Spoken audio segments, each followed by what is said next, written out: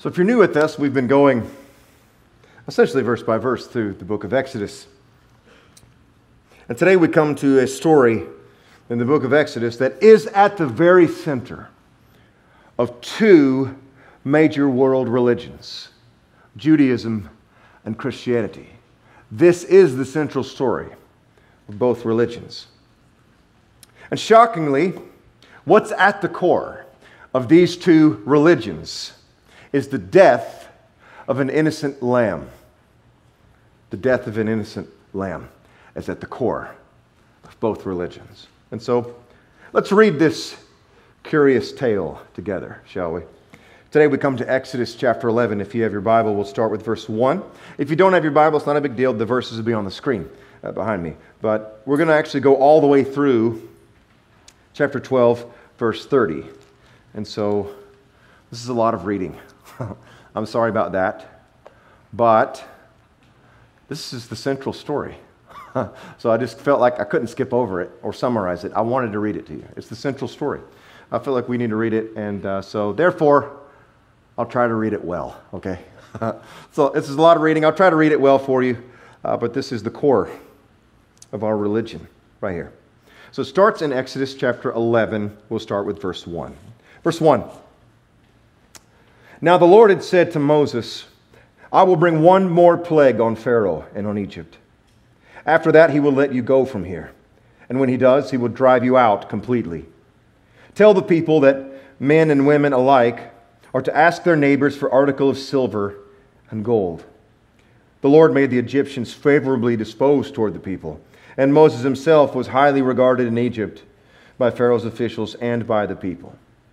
So Moses said, This is what the Lord says. About midnight, I will go throughout Egypt. Every firstborn son in Egypt will die, from the firstborn son of Pharaoh who sits on the throne to the firstborn son of the female slave who is at her handmill, and all the firstborn of the cattle as well. There will be loud wailing throughout Egypt, worse than there has ever been or ever will be again. But among the Israelites, not a dog will bark at any person or animal. Then you will know that the Lord makes a distinction between Egypt and Israel. All these officials of yours will come to me, bowing down before me and saying, Go, you and all the people who follow you. After that, I will leave. Then Moses, hot with anger, left Pharaoh. The Lord had said to Moses, Pharaoh will refuse to listen to you, so that my wonders may be multiplied in Egypt. Moses and Aaron performed all these wonders before Pharaoh, but the Lord hardened Pharaoh's heart, and he would not let the Israelites go out of his country. Chapter 12. The Lord said to Moses and Aaron in Egypt, This month is to be for you the first month of your year. Tell the whole community of Israel that on the 10th day of this month, each man is to take a lamb for his family, one for each household. If any household is too small for a whole lamb, they must share one with their nearest neighbor, having taken into account the number of people there. You are to determine the amount of lamb needed in accordance with what each person will eat. The animals you choose must be year-old males without defect, and you may take them from the sheep or the goats.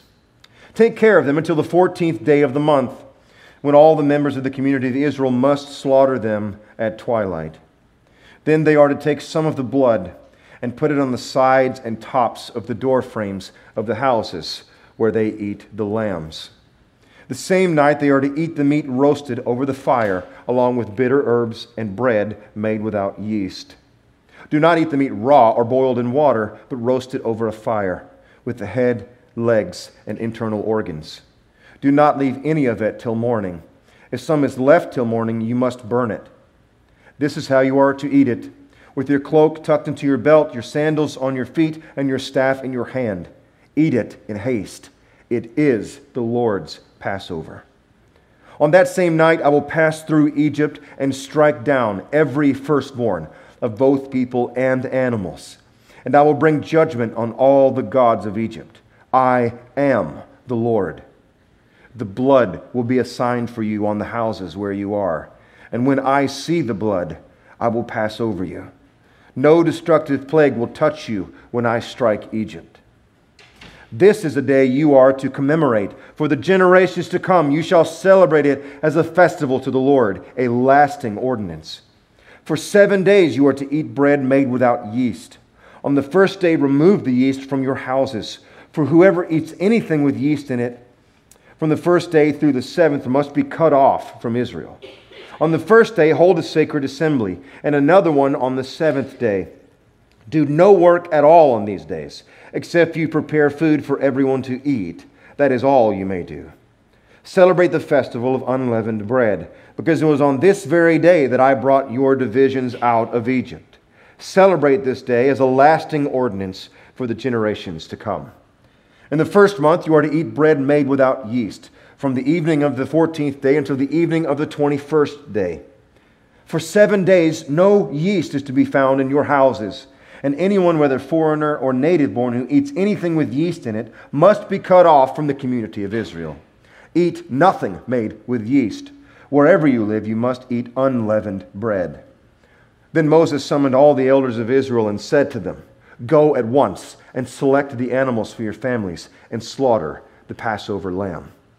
Take a bunch of hyssop, dip it into the blood in the basin, and put some of the blood on the top and on both sides of the doorframe. None of you shall go out of the door of your house until morning. When the Lord goes through the land to strike down the Egyptians, he will see the blood on the top and sides of the doorframe and will pass over that doorway. And he will not permit the destroyer to enter your houses and strike you down. Obey these instructions as a lasting ordinance for you and your descendants.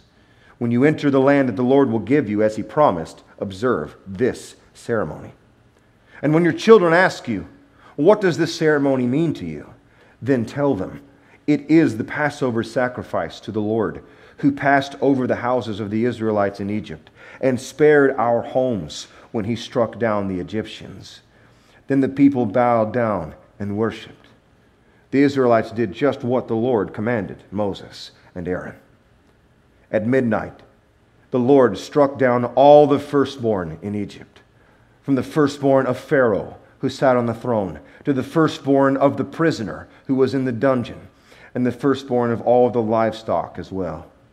Pharaoh and all his officials and all the Egyptians got up during the night, and there was loud wailing in Egypt, for there was not a house without someone dead. This is God's word. Okay, so the central element of the biblical narrative is the story of a slain lamb. But the question is, why? Why? Why is this story so important? Why is it so central? Why is it so critical? Well, we need to look at the entire context of the Bible for the answer to that question. You see, the Bible is not one book, it's a collection of 66 books. But all 66 are telling one story. The story of the Lamb. That's the story they're telling. And so if we want to understand this story in Exodus, we need to understand the overarching story of the Bible. And so here's what we see in the chapters we just read. First of all, God has called Pharaoh, the most powerful man on the earth, the king of Egypt, to release the Hebrews from their grinding slavery that they've been in for the past 400 years. Okay? God has called Pharaoh to set them free, and Pharaoh over and over and over again refuses. He refuses to do so. And so, a series of plagues have come upon the nation of Egypt, which we looked at last week. And today, Yahweh brings the final stroke. And what is that? Chapter 12, verse 12. On that same night, I will pass through Egypt and strike down every firstborn of both people and animals. And I will bring judgment on all the gods of Egypt. I am the Lord. The final stroke on Pharaoh is the destroyer. The destroyer is coming. He's coming to kill all the firstborn sons of Egypt. But that's not all. He's coming for the firstborn sons of Israel too. You see. God is saying to Israel here, I am about to unleash the most unstoppable force in the history of the world. The destroyer. And he's going to cut through the most powerful military force in history like a hot knife through butter. Oh, and he's coming for you too. Even your animals. He's coming. And there is one and only one way you can protect yourself from the destroyer. A lamb. A lamb. Now, how can this be? How can this be? You're telling me I am protected from the most unstoppable force in the universe by Fluffy and Muffy? Little dirty, little fluffy animals? Like what? What? You tell me Fluffy and Muffy are going to save me from the destroyer. And God says, yes, they are. The Lamb will save you.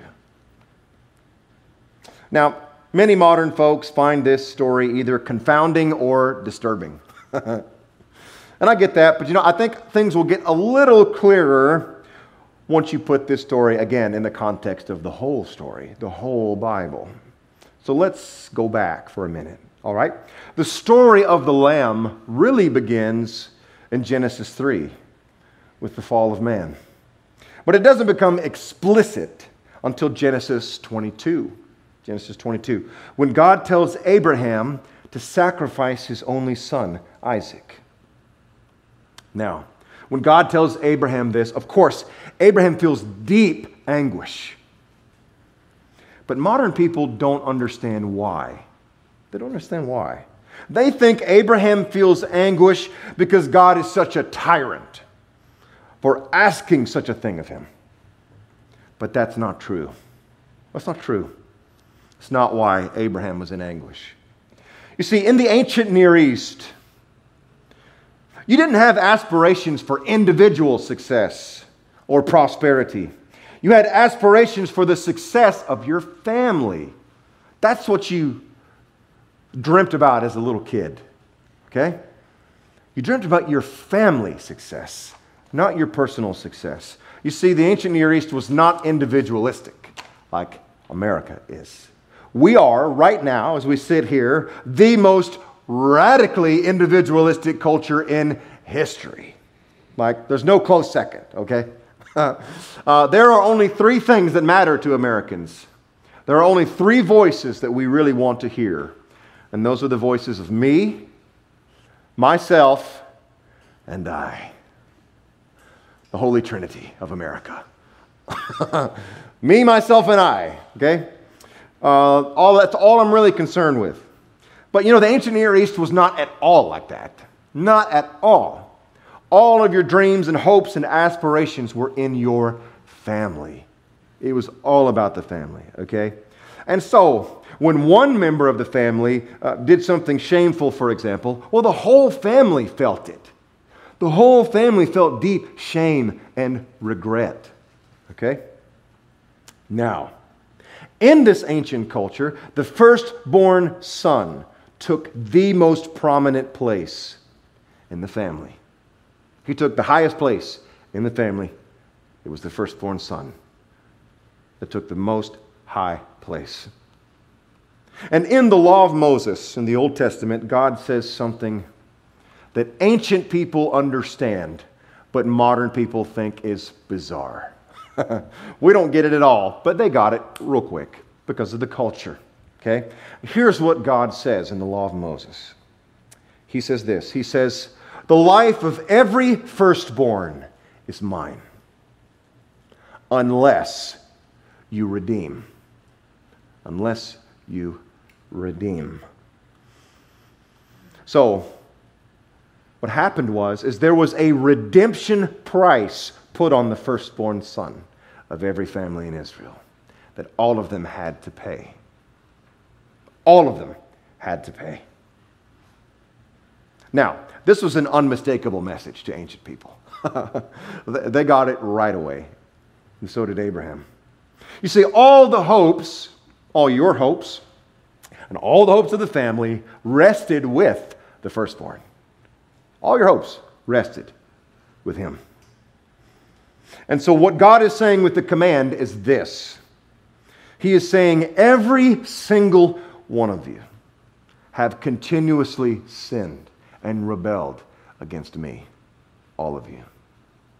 Therefore, all of you owe me a debt. A tremendous debt. And I'm placing this debt on the head of your firstborn. And so, when God said to Abraham, give me your firstborn, Abraham was devastated, of course, but he understood. He understood what God was doing. God was calling in the debt. He was calling in the debt.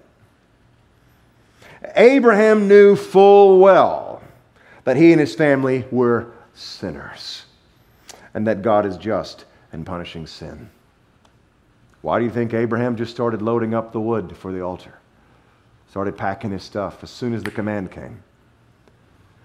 Because Abraham knows. He knows that he's a sinner, and he knows that God is just in calling in the debt.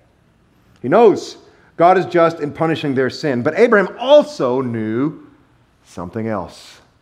He knew something else about God. He knew that God was astoundingly gracious. Overwhelmingly gracious. He knew that. He knew that. And that's why, on their way up the mountain, when Isaac asked Abraham why there was no sacrifice with them, he said, Father, I see the wood, I see the stones, I see everything that we need for the sacrifice, but where's the sacrifice? Isaac was confused, and because God is so gracious and so merciful, and Abraham knew this. This is what Abraham told his son Isaac. He said, son, God will provide a sacrifice for us. He will provide a lamb. He'll provide a lamb. Now, again, I realize that modern skeptics find the Abraham story primitive and absurd. I get it. And the reason they cannot come to grips with God demanding the life of Isaac is that they think Isaac, and pretty much everybody, we're all just pretty good folks. And so this is terrible that God would do this to Abraham and Isaac. They're pretty good guys. They might fall off the wagon here or there, but they're pretty good dudes, right? We're all pretty good dudes. We are. And so this seems absurd that God would demand this of Abraham and Isaac. You see, what's going on here is that modern people have invented their own moral standard. They've got their own 10 Commandments. Okay? And we can boil down this new modern set of rules really by this. So here is the new moral standard. It's essentially this. I'll summarize it for you. You ready? Whatever feels right to me is right. And that's it. That's the new moral standard. Whatever feels right to me is right. And then we can develop it further from there. We can write out some more commandments and whatever for each other. But in general, it's just whatever feels right to me is right. Whatever's right for you is right for you. But whatever's right to me is right to me. That's the new moral standard. Okay? And I think we all kind of feel this intuitively. And not only that, but we also feel this every time we scroll on social media or watch the news. We get it.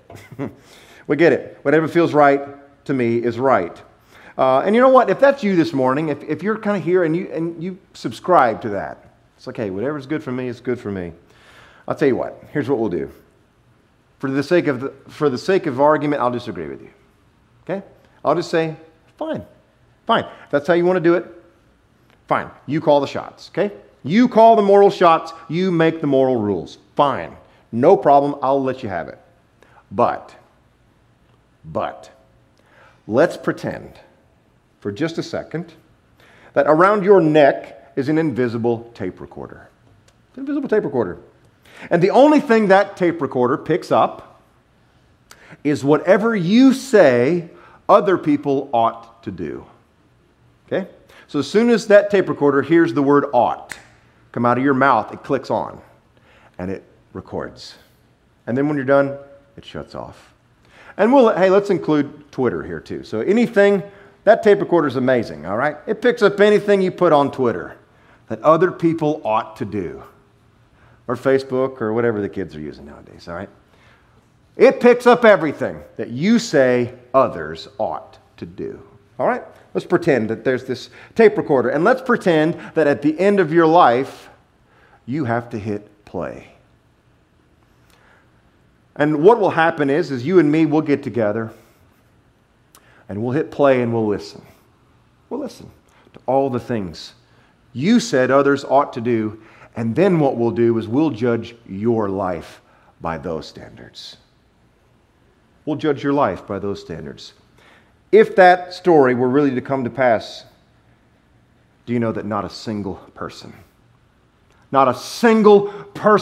on the earth would pass even their own moral test? They wouldn't even pass their own moral test. We don't need the 10 Commandments, folks. We can use your commandments, and you still won't live by them. You won't. You won't. And that's why when I invite people to church, I invite people to church all the time. And they say, oh, Pastor, I can't come to your church. There's too many hypocrites there. I always say, oh, no. There aren't too many. We always have room for one more. We'll make room for one more hypocrite. You see, we're all hypocrites, folks. I'll raise my hand, the highest. Not only do we not live by God's standards, we don't even live by ours. We don't even live by our own standards. It's pretty funny. It would be funnier if it wasn't so sad. And if there is a God, if it turns out that there is a God, then we're in big trouble. We're in big trouble because His standards are infinitely more difficult to live by than ours. Infinitely more difficult. Therefore, we are all in overwhelming moral debt to our Creator. All of us. And Abraham knows this. He knows this. He's traumatized by it, sure. But he gets it. He knows that God has the right, anytime He wants, to call in the debt. He knows it. And so what does he do? He climbs the mountain with his boy. He builds an altar. He puts his only son on the wood. And he raises the knife to strike the death blow. And just as he's about to strike, what happens? A voice says to him, Abraham, stop. Put the knife down. And Abraham puts it down. And the life of Isaac is spared. And so the end of this story is it's a sigh of relief for us. It's like, okay, sigh of relief. Isaac is spared. But the story leaves us with a few unanswered questions, though. One question is this. Where's the lamb? Abraham told us that a lamb was coming. But the story ends and there is no lamb. So what happened? Where's the lamb? Fast forward to Exodus chapter 12. God once again calls in the debt of the firstborn. He's sending the destroyer to Egypt. And the shocking thing about this passage is that the destroyer is no respecter of persons. because of the debt every human owes. The destroyer is coming for the firstborn of Egypt and the firstborn of Israel. And you say, now wait a minute, preacher. Wait a minute. This doesn't make any sense. Israel's innocent. They're the ones who have been oppressed and in slavery to Egypt for centuries. They're innocent in this story, right? And God says, no. No, they're not. They too have sinned against their Creator. They too have spit in His face and disobeyed Him all their lives. All their lives. And so, in the final spiritual analysis, Israel is no better than Egypt. So when the destroyer comes, everybody's in trouble. Everybody's in trouble. No one can face him down on their own. No one. And that includes you, and it includes me. You can't show the destroyer all your good works.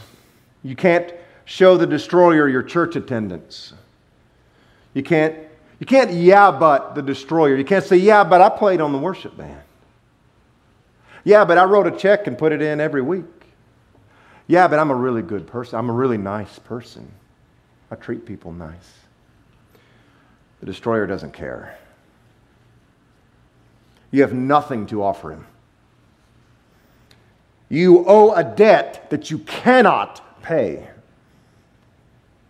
And the destroyer is coming for it. And it will be paid. It will be. But God does something interesting here in Exodus. He provides one and only one way out. He provides Israel a substitute. Oh, the debt has to be paid. But God says here that a substitute can pay it. A substitute can pay it. And so, every house in Egypt that night, there would be either a dead son or a dead lamb in every home. One or the other, you see. In other words, the lamb got what the son deserved. The lamb paid the debt so that the firstborn would not have to pay it. So I imagine this. Think about this together. Think about that Passover night when they're all gathered around the table, eating the Passover meal together. What do you think every firstborn son in the room is thinking when he looks at the table? What's he thinking? I imagine they're all thinking the same thing. The firstborn son looks at the table and he says to himself, the only reason I'm not dead is because that lamb is.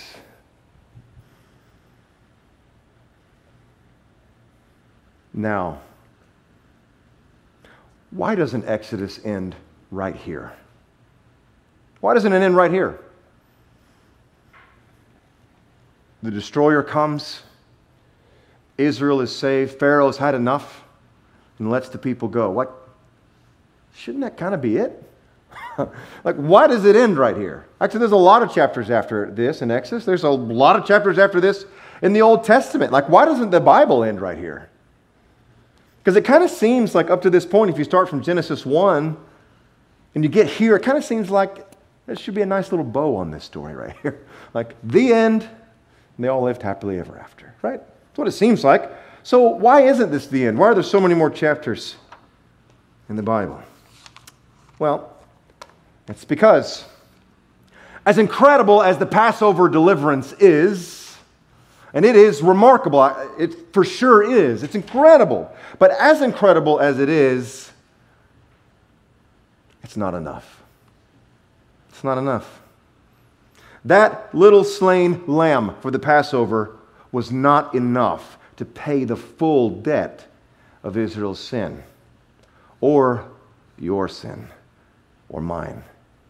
It wasn't enough. You see, that little lamb was only good for one night. Just for one night. The debt still remained. As important as this substitute is, you need another one. A greater one. In order for your full sin debt to be paid. And I'm here this morning with really good news. And the good news is this. Many, many years after the Egyptian Passover, a greater lamb would come. A greater lamb would come. You see, Jesus Christ, on the night he was betrayed, he told his disciples to join him for the Passover meal. Isn't that interesting? This very meal we just read about. And when Jesus stands up to lead his disciples in this Passover meal, he gives them and us two enormous shocks. Enormous shocks. Shock number one.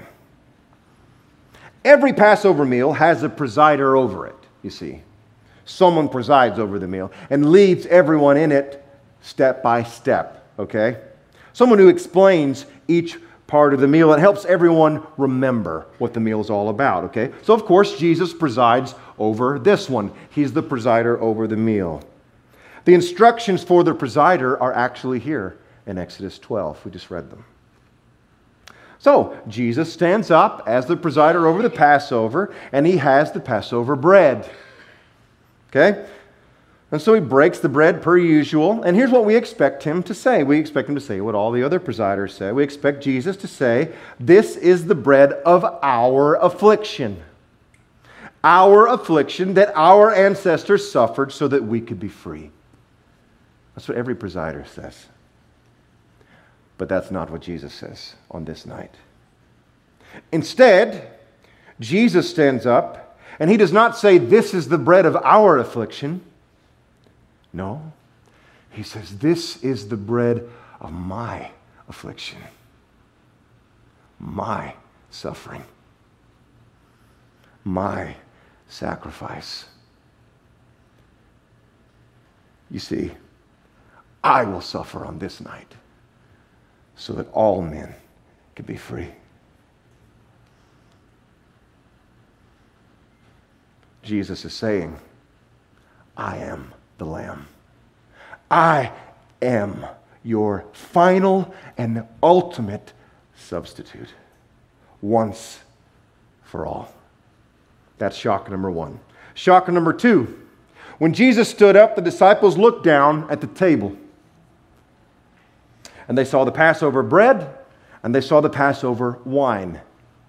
But the text does not include any mention of a Passover lamb on the table. There's no lamb. It's just the bread and the wine. There's no lamb on this Passover table. Now, why is that? There's no lamb on this table because on this night, the lamb is at the table. Tonight, the lamb is not a part of the meal. The lamb is presiding over the meal. Jesus is saying it pretty clearly. He's saying, I am the Lamb. Capital L. The sacrifice to end all sacrifices. My death is the central event to which all of history has been moving. And tonight, I'm paying the debt that everyone owes. I'm paying it. And this is why John the Baptist, when he saw Jesus coming, he cried out and said what? He said, "Behold, the Lamb of God come to take away the sins of the whole world." And this, my friends, this is the answer to Abraham. This is the answer to Abraham. You see, a lamb was not given to Abraham that day because it wasn't time for the lamb yet. But God was saying this. He was saying, "Abraham, like you, one day I will climb this very mountain with my son. And just like you, I will lay him down on the wood. But this time, no one will say stop. I'll go all the way." You see, Abraham, the reason your only beloved son won't have to die on this hill is because mine will. My son will die in Isaac's place, and in your place, Abraham, and in everyone's place. And so, my friends, the great news for you this morning is that because of the Lamb, all your sins are forgiven. All of them. Your past sins, your present sins, tomorrow's sins. They're done. They're done. They're over. They're dead. They're dead. Because the Lamb has made it so. The Lamb has paid the debt. And when Jesus breathed his last, and he cried out those famous last words, "It is finished." Do you know how you can translate that? You can easily translate that as Jesus saying, "The debt is paid in full."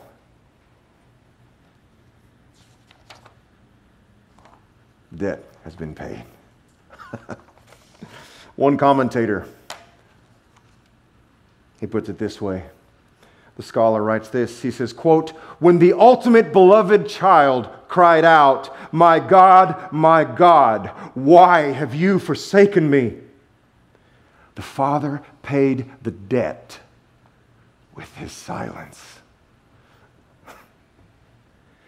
You see, folks, the reason your prayers are answered by the Father is because when Jesus cried out to his Father in his most desperate time of need, the Father was silent.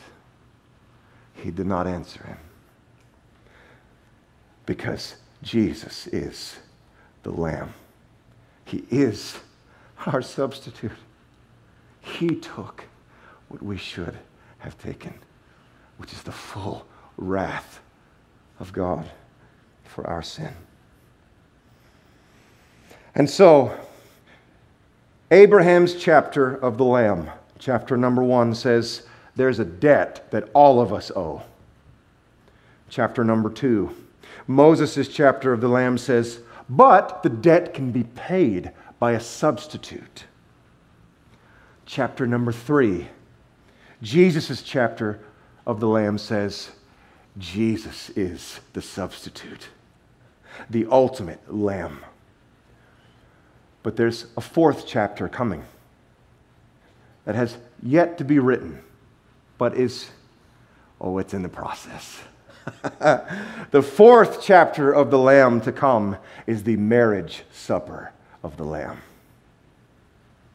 And at that supper, you see, that's where you and me and every other sinner who has been saved and redeemed by his blood, we will gather together and we will eat and we will sing and we will laugh and we will celebrate the wondrous love and forgiveness of our crucified and risen Lamb. I can't wait for that day. You see, because we will join the billions and billions of angels in paradise, and we will cry out to the top of our lungs, "Worthy is the Lamb who was slain."